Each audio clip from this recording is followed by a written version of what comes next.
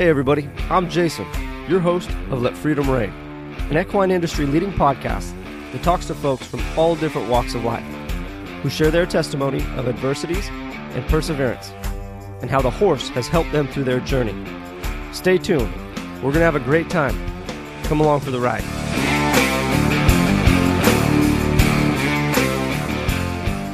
Welcome everybody to the final episode of the 2018 season here at Let Freedom Reign podcast. I wanted to take a second to thank each and every one of you who listen to the show regularly, follow us on social media, and are out there spreading the word of this show.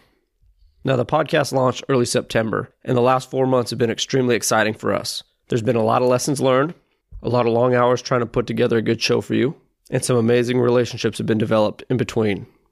Now, I encourage each and every one of you to send us a message with your feedback. A lot of this season's guests were recommendations of followers from social media and friends in the horse industry. After all, this is your show, and we want to put on guests that provide value to your lives. 2019 is shaping up to be a pretty exciting year for us. We have plans of going out on the road, teaching at seminars, and furthering our education as well. Now, our guest this week is Cody Custer. Cody is a Hall of Fame bull rider and was a founding member of the PBR. In this episode, Cody explains a lot of his approach to longevity and preparation for a successful rodeo season.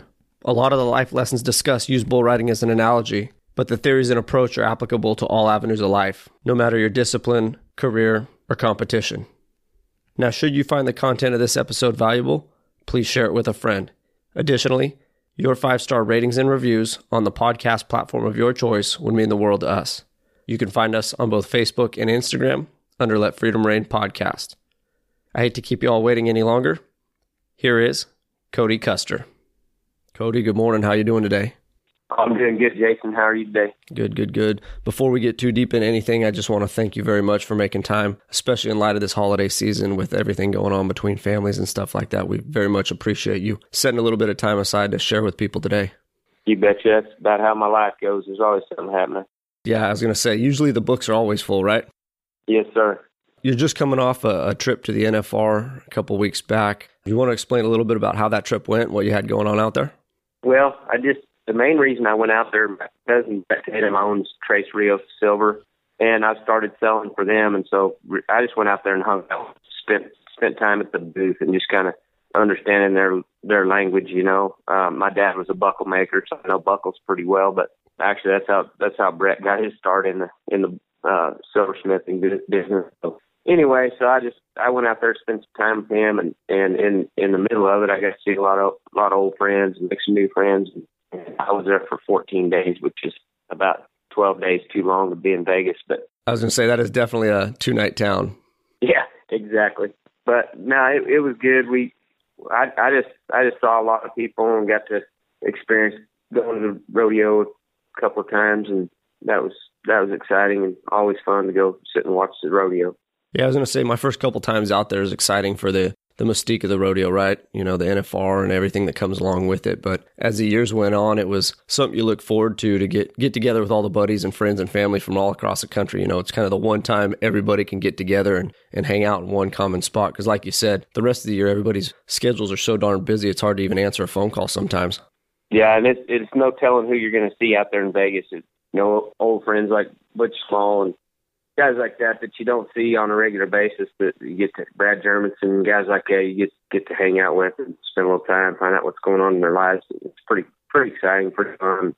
Yeah, it's a great experience, most definitely. Now, we know you have quite the resume in bull riding. If you don't mind, for the guests that don't know or don't follow the bull riding side of it, if you don't mind going into a little bit of your history, your upbringing, how you kind of pave your path through rodeo.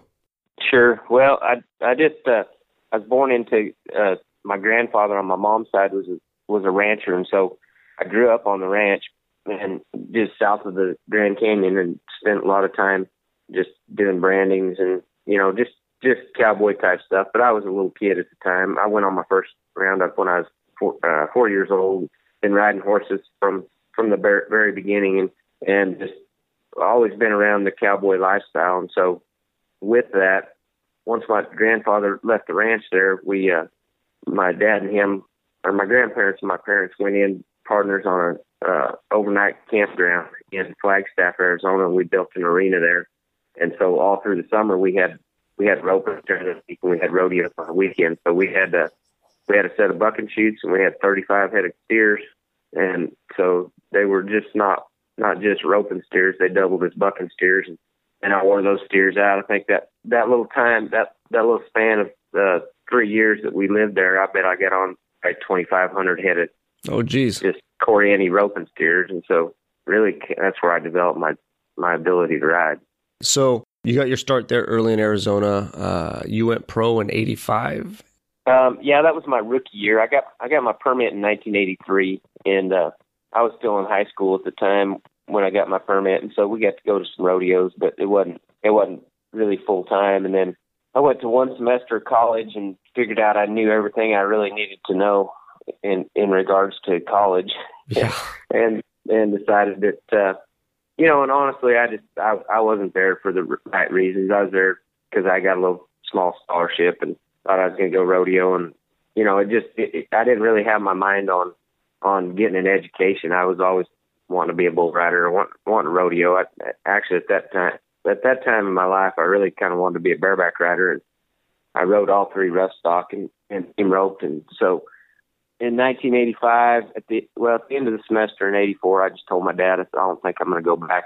He loaned me enough money to buy my PRCA card, and I took off rodeo, and I was entering all three riding events at the time. And I filled my permit in the bareback riding and the saddle bronc riding. I wasn't really flourishing in the bull riding, but about the middle of April, maybe the end of April, I realized that my horse riding wasn't really going like I wanted it to, and my bull riding was starting to pay the bills. And so I left my saddle and my rigging at home and took off, riding bulls. And I still fiddled with bareback riding and the bronc riding. I made circuit finals 3 times in the bareback riding and once in the bronc riding. So I could still ride, but it just wasn't really my passion.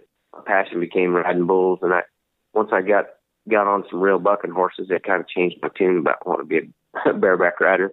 But anyway, in 1985, I teamed up with a guy I met at the high school finals in 1983 named Lewis Barnes. And we rodeoed back. He was from Kansas, and so we rodeoed in his circuit and just in this part of the country. He had a old 68 Granada, I think, and didn't have any air conditioning in it, and we took off living the dream, That year, 1985, I ended up 4th for the Rookie of the Year, and the other guys that were the rookies that year, or that were rookies in my class or whatever, were Scott Bredding was the Rookie of the Year that year, and then Wade Leslie, who's the guy that got the 100-point ride on Wolfman, was second.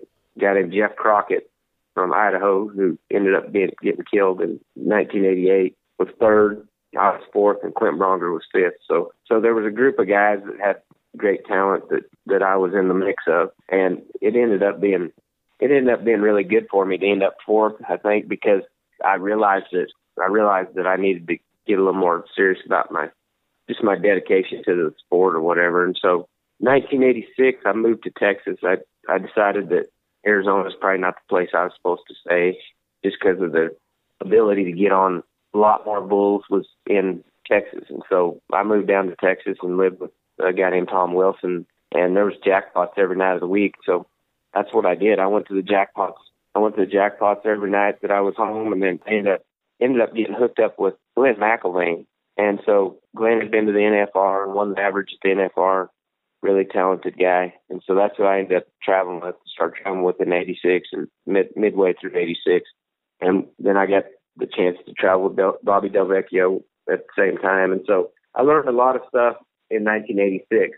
In 1986, I ended up probably 18th to 20th. I don't even know where I ended up, but I narrowly missed going to the NFR, which in retrospect, looking back at it, is probably a good thing because I probably would have got killed off at the finals. But an interesting thing happened. I got to go out to the NFR and watch in 1986, and I sat in the stands and I watched guys on the dirt that I felt like I rode better than, and it put me in a place where I was really determined that I was going to make the national finals the next year, which is what happened. I made the NFR for my first time in 1987, and so I think you look back at things that kind of develop and kind of put you in the right mindset, and so that was one of those things that I sat up in those stands and I realized that I was good enough to be there, but I was sitting in the stands, and that wasn't where I wanted to be.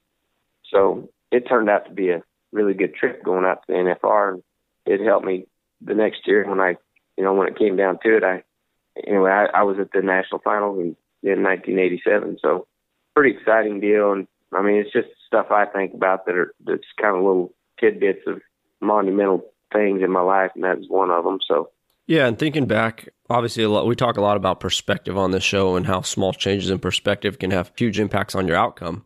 Now you talk about, finishing fourth in the country that first year, realizing that you need to maybe step up your game a little bit as far as the dedication and discipline goes. You go to the finals there in 86. Consider that year a good learning year. And in watching those finals, you kind of have that realization that, hey man, I do belong. Yeah. So what did you change between 86 and 87 as far as maybe your day-to-day operations or the mentality you took towards your season? To be honest with you, I can't really tell you exactly what that is, because I don't know that I really changed a whole lot. I had an injury in 86 where my shoulder would dislocate, and it came out a couple of times in 1986. Well, 87 rolls around, and I'm doing pretty good in the winter at the winter rodeos, and I ride this bull at Phoenix, and I really kind of made a bad mistake on my choice of when to get off or where to get off, and it slammed me down and dislocated that shoulder. I mean, it was my free arm shoulder, and so I ended up at that point. I was the middle of March. By the middle of March, I had close to $8,000 won, and I was in the standings, and I really had to take a look, just kind of step back and take a look at it. At the time, the doctor was not Candy Freeman, is J. Pat Evans. And so I went down and talked to J. Pat, and he said, it's going to keep coming out on you. You need to just get it fixed. So I ended up getting my shoulder fixed and set out until the second week of June. And I started back rodeoing that year. And so anyway, it was not a bad thing for me, because I got to get in the gym and really get to working out and really think about what I was doing. And so when I came back in June of 1987, I just rodeoed really hard, and I think I was rodeoing by myself at the time, and I just entered everything I could enter, and sometimes I'd overlap and enter 2 rodeos over the same day and just go where I had the best bull. And it all came down to the end of the year. I ended up 15th, so I was better than 16th. I was going to say 15th gets you an invite, so it don't matter, does it? Well, I tell you what, it was a little bit of a down there at the end of the year. There were some guys at the bottom that were Bobby Del Vecchio and guys that I looked up to that could ride, and they were all down at the bottom there too. So it's kind of a little dogfight at the end. And I think part of that mental side of my riding really elevated at that point, because I was either going to make the national finals or I was going to fail. I was going to succeed or fail. And so my mindset was not to try to pay attention to other guys. My mindset was to really pay attention to me and not focus on what those other guys were doing, which the mind games and all that stuff that guys can play on you stuff. There was guys that were telling me how much money they had won, and they would inflate the amount they had and all that stuff. And I just kept my mouth shut, took care of business. And fortunately for me, it worked out. I made the finals that year, and that was the year Lane was the world champ that year. So I got to watch that whole scenario break down too while I was out there at the finals. My performance at the finals wasn't that great. I rode 4 out of the 10, and looking back, I kind of dropped the ball on a couple of those bulls, but I was overmatched on a few of them too. So it was a good learning experience. Absolutely. And I think one thing I try to stay focused on myself, and I try to teach a lot of people, it goes back to that adage you talk about not getting distracted and having the discipline. I just try to remember, run your own race, right? Don't get caught up in all the hype of everything else, because there are so many influential factors, no matter what it is, personally, professionally, whether it's bull riding, riding horses, horsemanship, stuff like that. There's so many distractions out there, and all of that effort that you put towards those distractions is effort wasted that you could be using to work on yourself. At every turn, there's a distraction if you let it be, and that's where my son Brett is 20 years old. He ended up 38th in the PRCA this past year, and he's got a good start on the new year. He's in the top 15 for 2019, and that's what I keep really continuing to talk to him about, the mental part of it, that everything can be a distraction if you allow it to be, but you got to get focused on what you're doing and why you're doing it and where you're headed. Because you see the guys that are great, the guys that have have all the success are the guys that can put the distractions aside, because you can have anything can be a distraction from, the parties that go on at the rodeos and the good looking girls and all that stuff to the weather. Everything can be a factor in a distraction. And so you gotta compartmentalize your mind to, yeah, absolutely. When it comes time to ride bulls, when it comes time to do your thing, whatever that might be, you gotta remember where you came from and how you trained to get to this point. And so I think the guys that can put the distractions out of their head are the ones that are going to have the best success. Absolutely. Now, we talked a little bit off air, and you were saying you're at the point in your career, where you're trying to give back and teach a little bit to these kids that are up and coming. I know you teach a whole slew of clinics throughout the year. What are kind of some of your general approaches that you try to lay on people, especially some of these younger riders? Well, first of all, everybody that wants to be a bull rider they know a lot about what they see, but they don't know a lot about the foundation stuff and the stuff that will develop you into being great. And so when I start my clinics, I really start on a foundation that I think every person that rides bulls has to stick to. There's a lot of gray area in riding bulls because you never know what's going to happen, but there's some things in there that you can't compromise. And really that's your posture and riding towards the front of the bull. I see so many guys that their first move out of the chute is away from the bull, and it can't be. You've got to be riding to the bull. And so I don't really try to change anybody's actual style.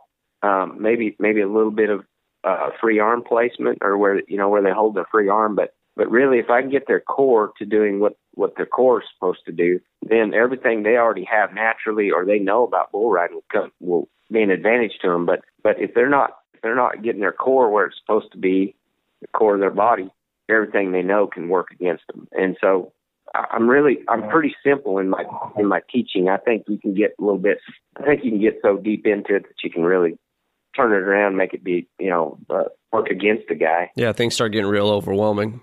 Yeah, I mean, simplicity is really the best. And bull riding is the simplest event in all of rodeo. There's less things that you have to do to have success. As far as, there's less things that are involved in it. It's just ride the front of the bull and wait on him to do his thing.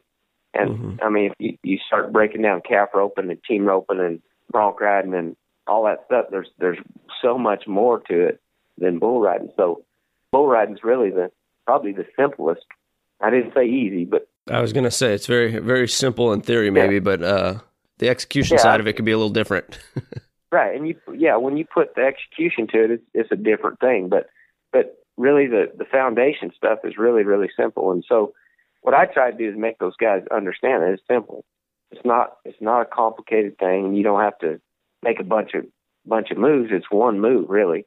Yeah. And so, if you can master that one move, is staying down and to the front, then everything that you have naturally is going to help you. It's all going to work out. Yeah. Yeah. So anyway, I love the sport so much that's what I do. I talk to guys. I mean, I'm always talking bull riding. I'm always trying to help guys. And, I think a lot of younger guys think the older guys are jealous of them or against them or, talking smack about them or whatever. And so that's why I really never try to do that. If I'm going to be honest with somebody. If I see a guy not put out any effort, I'm going to tell him. Yeah. But it's not my generation against their generation. My generation was a great generation. This generation's a great generation. The difference is the bull power. The kids today, from 12 years old to the professional guys, they deal with something that my generation didn't deal with.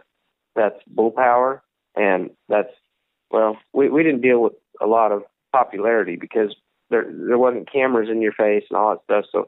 So it's a little bit of a different world that these guys live in. And so what I've done is I've really tried to watch and see what I can do to help these guys, because it always goes back to the training. How you train is really how you're going to perform at the end of the day. And so my generation of guys, there wasn't bulls that could jump over a house on every corner. And today that's what we have. because of the genetic engineering of these animals. There's so many ranked bulls that these guys get on before they're really in a place to be ready for a bull of that caliber.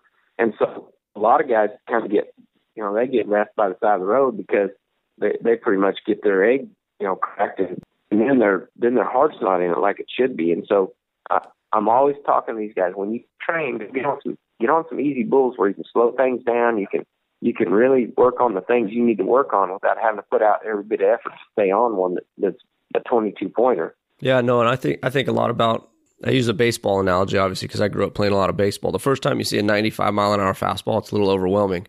You start seeing them every day, right? And you start to get used to it. And then you want to hit a home run, per se. You don't go out and practice hitting home runs, right? You got to slow things down, and you get in the cage, and you work on hand-eye coordination and core and all the little itty-bitty things that add up to getting into the box against somebody throwing 95-plus and being able to really dig in on one, Yeah. Well, it goes back to when you're training in baseball. When you're at batting practice, you slow down, you back up a little bit so that your hand-eye coordination is going to be intact. And if you're trying to hit a 95-mile-an-hour ball every time, you might get that down, or you might get where you can hit one every once in a while, but your hand-eye coordination is not going to be like it should be. And so, they always back up and let them hit slow balls. Stay tuned on, being hand-eye coordination. Same deal with bull riding. It's any sport, all these sports really correspond with one another. Oh, absolutely. And so, anyway, and every kid that comes to my bull riding school has played some of the sport. So any sport there is on the planet, I can relate to bull riding, and I can help them understand what I'm talking about in the training part of it and in the foundation stuff. If you look at your stance in basketball, if you look at your stance in football, you look at your stance when you're batting or when you're fielding in baseball, it's all the same stance as riding bulls. It's exactly the same. You have your hips under you, you have your knees bent in front of you, feet straight below your hips, and your back is straight. Good posture. So I always, that's where I really start, is I start those guys understanding that it's just like playing any other sport. And so your posture's got to be the same way. And so when I do that, they'll, like, light bulbs come on. It's not them just hanging on to a bull or being tied to one. They're understanding that they get in the right position, they're gonna have better success or have a chance at it. So that's kind of where I start with my schools. Yeah, it makes absolute sense. You start to break down that ride into small, achievable steps rather than an overwhelming 1-ton animal that's going to freak out on you. Right. And that's a crazy part, too. You talk about, your generation and the upcoming generation. And I mean, you guys had some pretty ranked bulls back in the day with Wolfman and Bodacious and all that stuff. But what they've done to these animals genetically is just, it's almost scary, how big and muscular and fast and athletic and quick. It seems like almost everything is now.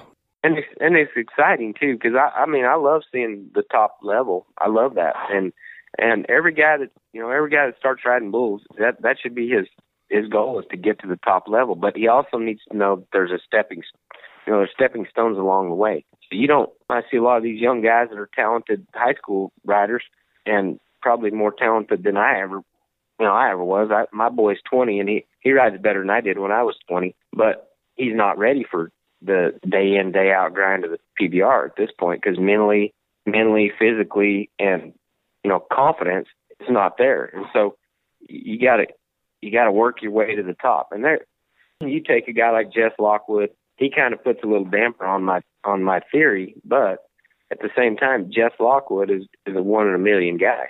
And so that's what I try to keep these guys. I don't ever try to dash them or anything like that, but I always make them understand that there's a way to get to that point, but you don't automatically get there. I was talking to JB Moon the other day, just shooting the breeze on the phone, and he's going to go rodeo next year and try to make the NFR, because that was his goal when he was a little kid.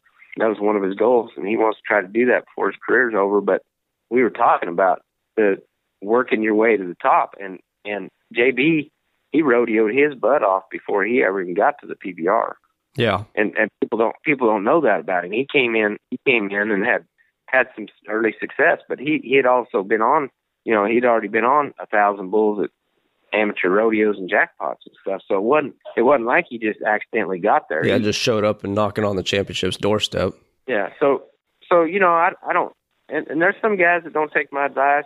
There's guys, I think, honestly, most of those guys, almost every guy that doesn't do it that way leaves a little bit on the table. And I don't care who, you talking Jess Lockwood or Keyshawn Whitehorse, those guys, I think their maturity level doesn't get to where it's supposed to be before their body gets the tar beat out of them. Yeah. And so those are two guys that I have some influence with, that I've spent some time with, and like Keyshawn's been in my bull riding school before, and I've had a lot of talks with him and stuff. Good kid, really good kid. I kind of wished he would have went and rodeoed for a couple of years and really matured and been a grown man when he got to the PBR. But you know what? He's doing it his way, and guess what? He's going to have a good career in the PBR. My personal thoughts is he left a little on the table by not going, but that's just me, and so every guy's got to do it their way. Absolutely. And I had Buddy Hawkins as a previous guest, and he talked about, or we had a brief conversation about the strategy of a rodeo season, right? And all those other factors that go into it, as far as how you travel and where you travel and how rested you're going to be, and how well you're going to eat, and are you taking care of yourself and sleeping, and it goes back to all those distractions. If you just go out and blindly go full tilt, you're going to start burning the candle at both ends. And then really, are you going to get the best out of yourself when you're trying to achieve greatness? There's got to be a strategy in what you're doing and why you're doing it. And, my boy and I just sit down, and we just sat down day before yesterday, and we're looking at the winter rodeos he's going to go to. And there's a couple of smaller rodeos that he's like, well, that only adds $1,000. I said, yeah, but somebody's going to win first, and every $800 you win adds on. I said, don't skip one just because it only adds $1,000. Because nowadays there's 10,000 added. Yeah, tons of money on the table. But you got to realize that you're not going to win every time with those big ones. So if you go where you're kind of big fish in a small pond, you go win you a little $600, $800 along the way. It adds up, and so the strategy behind what you're doing and why you're doing it and how you're doing it is huge. It goes back to the efficiency, right? You're going to get a little bit more long of a career. You're probably going to stay a little bit more healthy, right, throughout your career. I mean, it's bull riding. It can all go bad in a fleeting moment, but the less wear and tear you take on your body and the traveling and all the other side of it is just all that more effort that you can put towards a successful career.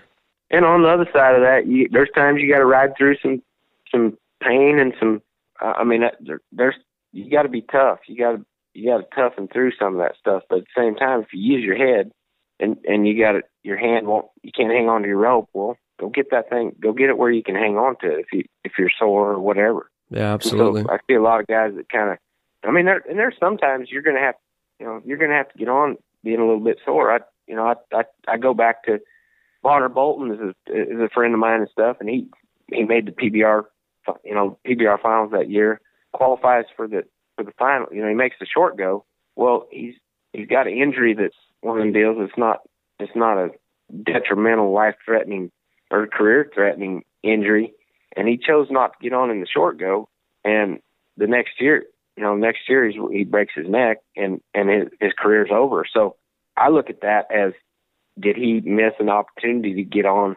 Maybe ride a bull in the short go at the PBR finals and win because he was kicking butt. And was it a mistake? I don't know. But if it was me, that would be something that would roll over in my mind. Did I drop the ball and having a great opportunity and that was his last opportunity to really, really do anything of significance in the bull riding world. He didn't know that at the time, but so there's times you got to tough through some stuff. And, his advice was, well, you might be okay. It's up to you. And he chose not to. And I haven't even talked to him about it because it really doesn't matter. But in my mind, I would have regretted that.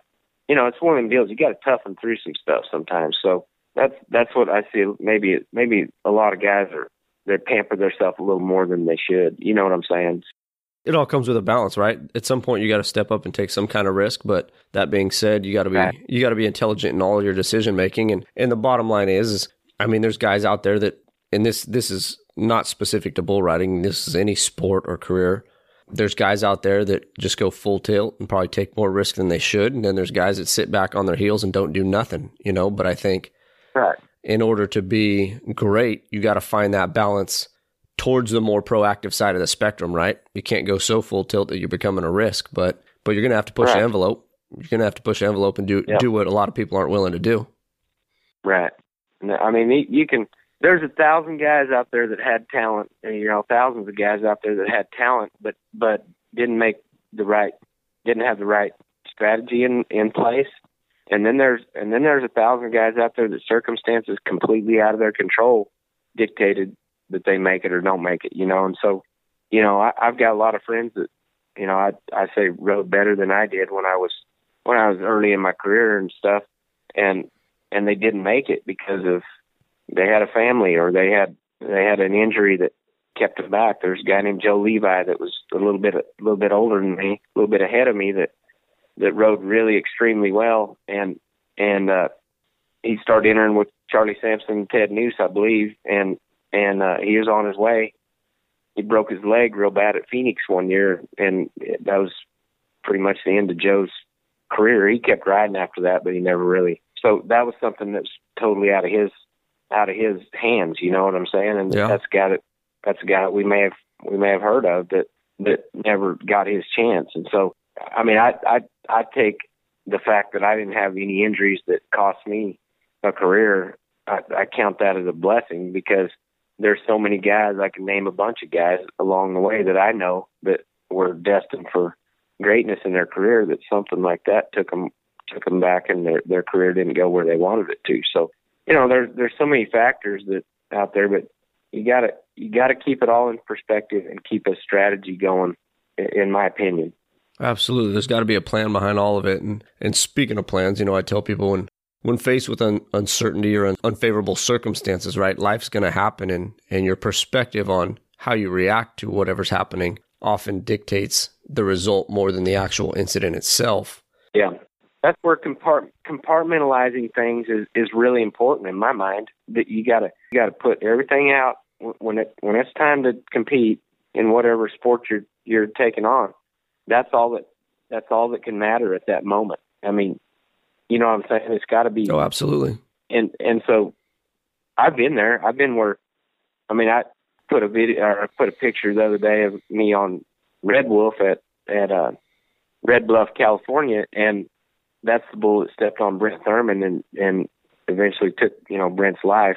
And that was in 94. Well, I had him in April of 95. Well, from the moment I called Procom to find out what bull I had and found out that I had Red Wolf, I mean, he had my goat from the start. I should have stayed home because there was no chance of me riding that bull. Because in my mind, I was thinking about Brent instead of thinking about riding bulls. Yeah. Fast forward to 1989 or 1998 at the PBR finals, and I made the short go, and the draw comes out. I've got Red Wolf.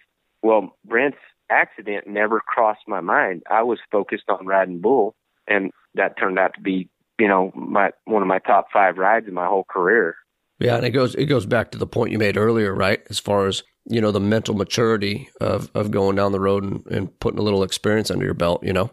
Yeah, and Brent's accident was fresh on my mind. Brent was a great friend of mine, and I'd been struggling with some injuries over, 93 and 94 were tough years on me. And so anyway, right after, 95 was right after Brent got hurt. So physically I wasn't, just everything kind of came to a head, and there was no way I was going to ride that bull. I mean, I should have stayed home, like I said. Yeah. But then 1998, I was healthy. I was riding good. Things were going good, shucking and jiving. My brain was in the right frame of mind, and I got on that bull with no thought of bad stuff. Everything was good stuff. Yeah. And so so everybody goes through it as an athlete. You're going to go through good times and bad times, but it's always coming back to that place of knowing who you are and knowing what your preparation has allowed you to do, And so that's what I really, really promote is preparation, being prepared when you get there. And that takes getting on practice bulls, that takes studying videos, that takes working out, feeling good about yourself, having strength and, eating right and all that stuff. And I wish, looking back on it, I wish I'd had a little more of that along the way. Cause early in my career, I was just drinking beer and chasing girls and spending money and not, I didn't living have the fast life. I didn't have a good plan. I was just out doing what I did, and I didn't really have a strategy until, I guess, probably right before I got married. I kind of had my stuff together in my mind and my brain and stuff. So if I can help these guys at an early age, being 18, 17, 18, 20 years old, whatever, have a strategy and have their mind on what they're doing and why they're doing it, and not just going haphazardly into a career, or probably not a career, but into bull riding without knowing why they're doing what they're doing. And I ask a lot of these young guys, "What's your plan?" Well, they look at you like, "Yeah, my plan is to cover this bull right now." Yeah, I mean, but so you gotta have a little strategy, and you can't just follow your buddy around because he rides good. You gotta be the leader. You got to kind of take the lead and get. I see a lot of guys just follow their buddies around because they ride good and they don't know where they're going. They don't know what they're doing. And so anyway, that's kind of what I try to help these guys with. And looking back in my baseball career, I had the fortune of training under a lot of great athletes. However, the lion's share of great athletes do not choose to make that reinvestment in the up and coming generations. What for you kind of drives you or compels you to give back and really, really reinvest in the up and coming generation of bull riders? Well, to start, I got guys in my life that mentored me, which of course my dad was big in my life because he never said never. He didn't ride bulls very good, and he never had really a goal in rodeo. He rode bulls a little bit and got hurt before I was even born, so he quit riding bulls. But he had that rodeo arena, and he'd get out there and help me getting on those steers, and so he was dedicated to my success. And so seeing kind of how my dad did me and how he treated me was part of it. And then you got guys that are you look up to, like Denny Flynn's a guy that was a hero of mine, and what Denny did for me is he treated me like I belonged, and I think that's a huge deal because there's so many of these older guys or guys that go ahead of them, the kids and stuff, that treat them like they're second class citizens or whatever. And so what I want to try to do is I want to build them up. Now, that's not to say I'm going to coddle them and tell them everything's all right. Sometimes I'm going to get in their ass a little bit and tell them, you look like you want to be, playing checkers or something. So because they need some of that too, because I think that part of my success was being held accountable by the guys that are around me. And I grew up around, I started rodeoing, and there's Lane Frost and Tuff Hedeman and I don't know, all these guys, Bobby Delvecchio, all them guys, they held you accountable. If you didn't put out the effort, you were told about it. And I see a lot of times that there's guys that don't put out the effort, and their buddies pat them on the back, telling them everything's okay, when they need to tell them, hey, why don't you suck it up and you need to step it up a little bit. And I'm not saying that went on in my era too, because there was always some guys around that tried to make you feel good about it when you fell off. And I think I got less from those guys than I did from the guys that were saying, hey, you were half-hearted, why don't you try a little bit? Because the times that I had somebody say something like that to me, it meant something to me. It wasn't, I didn't take it as an offensive deal, and I might have thought the guy was a jerk or whatever, but he was not wrong. Yeah. And so, so that's it. This sport it's an individual sport, but at the same time, if you can surround yourself with some guys that will help you. 1992, the year I won the world, Jerome Davis was a rookie, and Jerome got in the truck with me and David Fournier and a little guy named Myron DeWart, who ended up making the finals several times. But our little crew, we watched each other at the rodeo, and then on the way to the next one in the truck, we were talking about it, and we were talking about each other's rides, and we made it a point to watch one another and really talk about things.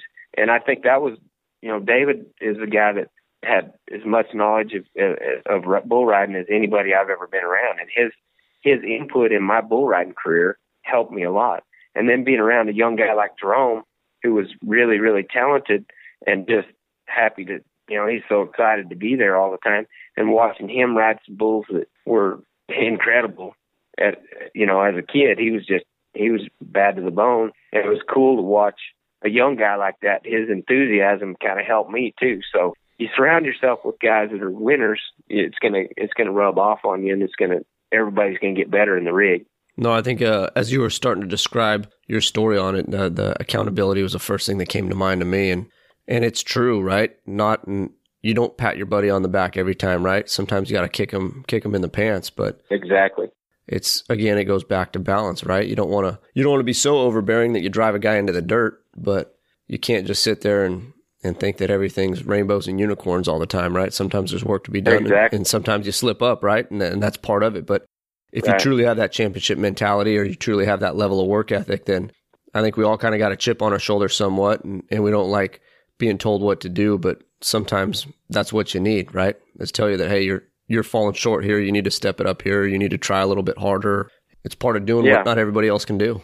Yeah, and so that's why I really try to encourage these guys. And sometimes encouragement, everybody's a little bit different in how they're motivated, but sometimes encouragement is hey, you're not working hard enough. You're half-hearted. You need to get your crap together and start, reevaluate this thing, because and some guys that will help, and some guys that'll dash them. They'll shut down. They'll think you're being mean to them. But for me, if I have people around me that tell me, hey, dipstick, get your head out of your butt, I'm better off than guys telling me, oh, it's okay, you get them next time. Everything will be better tomorrow. Yeah. And so that's what I tell my son. I'm like, hey, if you're in the guys you're in the truck with are coddling you and trying to make you feel good about falling off, get out and get in with somebody that's going to slap you in the back of the head and say, hey, dude, that wasn't what it's supposed to be, or whatever. And so I don't know, there's a lot to this thing in the simplicity, if you know what I mean. No, absolutely. It can be. It's always got to stay simple, but there's a lot that weighs into it, because you might be riding with a cracked ribs, or you might be, or you might be on the top. And the biggest thing, what I tell my son, Brett, every time I talk to him, every time we talk about something, I say, look, when you're driving away from that rodeo, everything's in the rearview mirror. Leave it in the rearview mirror and go forward. It don't matter if you're winning, don't get cocky and keep your eyes on behind you. Go forward. If you got bucked off, go forward. Don't let it tag along with you. You might be mad and let it evaluate it a little bit, but then leave it behind and go on. Yeah, you take your lessons learned and you move on.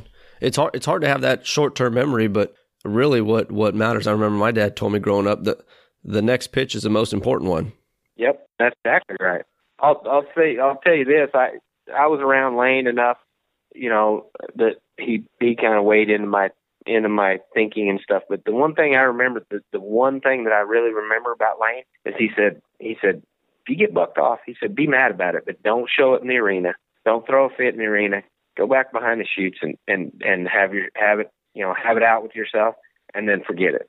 Yeah. And so I think that's the one thing I remember that Lane really told me that stuck with me. It's what makes a professional, because if you think about it, you throw that tantrum in the arena, and all those competitors coming up behind you, they know they got you, right? Yeah. They know it affected you. They know that mentally you're checked out, and maybe I just poke the bear next time I see you at the next rodeo about that ride. Yeah. But you do it behind closed doors per se, and nobody knows how you're affected by it at all. They just think, hey, he got tossed and he's going to jump up on the next one. And I can't say I haven't thrown a fit. Oh, I've thrown plenty. In front of everybody. I've thrown plenty. But if you're competitive, you're going to have a little bit of that. But my point is get it over with. Figure, you can be mad. You should be mad if you make a mistake, but don't hold on to it and don't let it go to the next rodeo with you. You just go on, and so I think that having a bad memory is a good thing, Yeah. Speaking of memories, what in the length of your career, what was one of your most memorable rides for you, and why? Well, I always go back to the Bull Riders Only in 1992.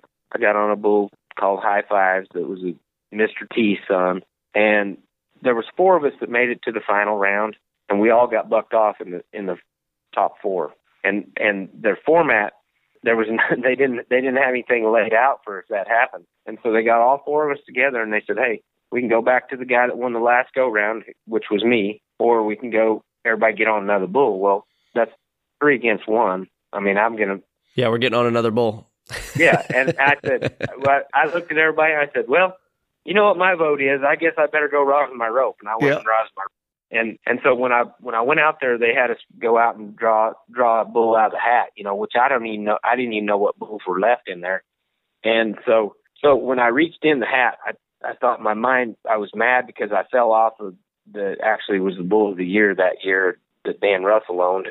And I just fell off of him. It was a pretty nice bull, and I was supposed to ride him. And so I was mad at myself, and I reached in that hat, and I thought, I hope I pull the bucking son of a gun on the planet out of there. And when I reached in and pulled high fives out, I knew I had the best bull on the planet, you know. And so I got on him with a little bit of a chip on my shoulder from falling off that first one. And anyway, I ended up being 95.5, and that was my, or I might have been just 95. But anyway, whatever it was, to me it was the best ride in my mind that I ever made. So it's incredible. That sticks with me. Absolutely incredible. So we're wrapping up. We're getting close to the end here, and as things come to a close, I like to give every guest the opportunity to kind of sell themselves and explain where people can find you, whether you're active on social media, you have a website. I know you mentioned you got a lot of clinics coming up and stuff. Where can people find the schedules for those clinics? Well, I'm on Facebook, and on Instagram is Cody.Custer.92, I think is my Instagram. But you can go on either one of them. And I do have a website that's not, I haven't really updated the website, just CodyCuster.com. But anyway, I do clinics, and that's my heart, is to help the next generation. And so hopefully I'll be close to somebody that's wanting to learn how to ride bulls, or they'll travel a little ways to get to me. But I'm not really a good salesman on, you know, I mean, I've helped a lot of guys that have had success in the bull riding world, and that's what I do. Not really going to drop any names because that's not my style. But well, and the bottom line is your resume speaks for itself. I don't think we need to sell anything about Cody Custer. Yeah. It's just, the thing is, like, I'm learning a little bit more about how to teach guys and have the right terminology that makes them understand what I'm trying to say. And basically what I teach is what got me a world title. Yeah. I don't come up with anything that's out of that realm. I just teach the basic fundamentals of riding bulls. And so simplicity is probably my mentality.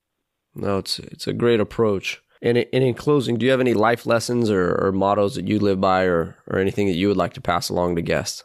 Well, here's what I would say. No matter where you're at in life, if you're having great success or you're having a lot of problems, I've seen both sides of that.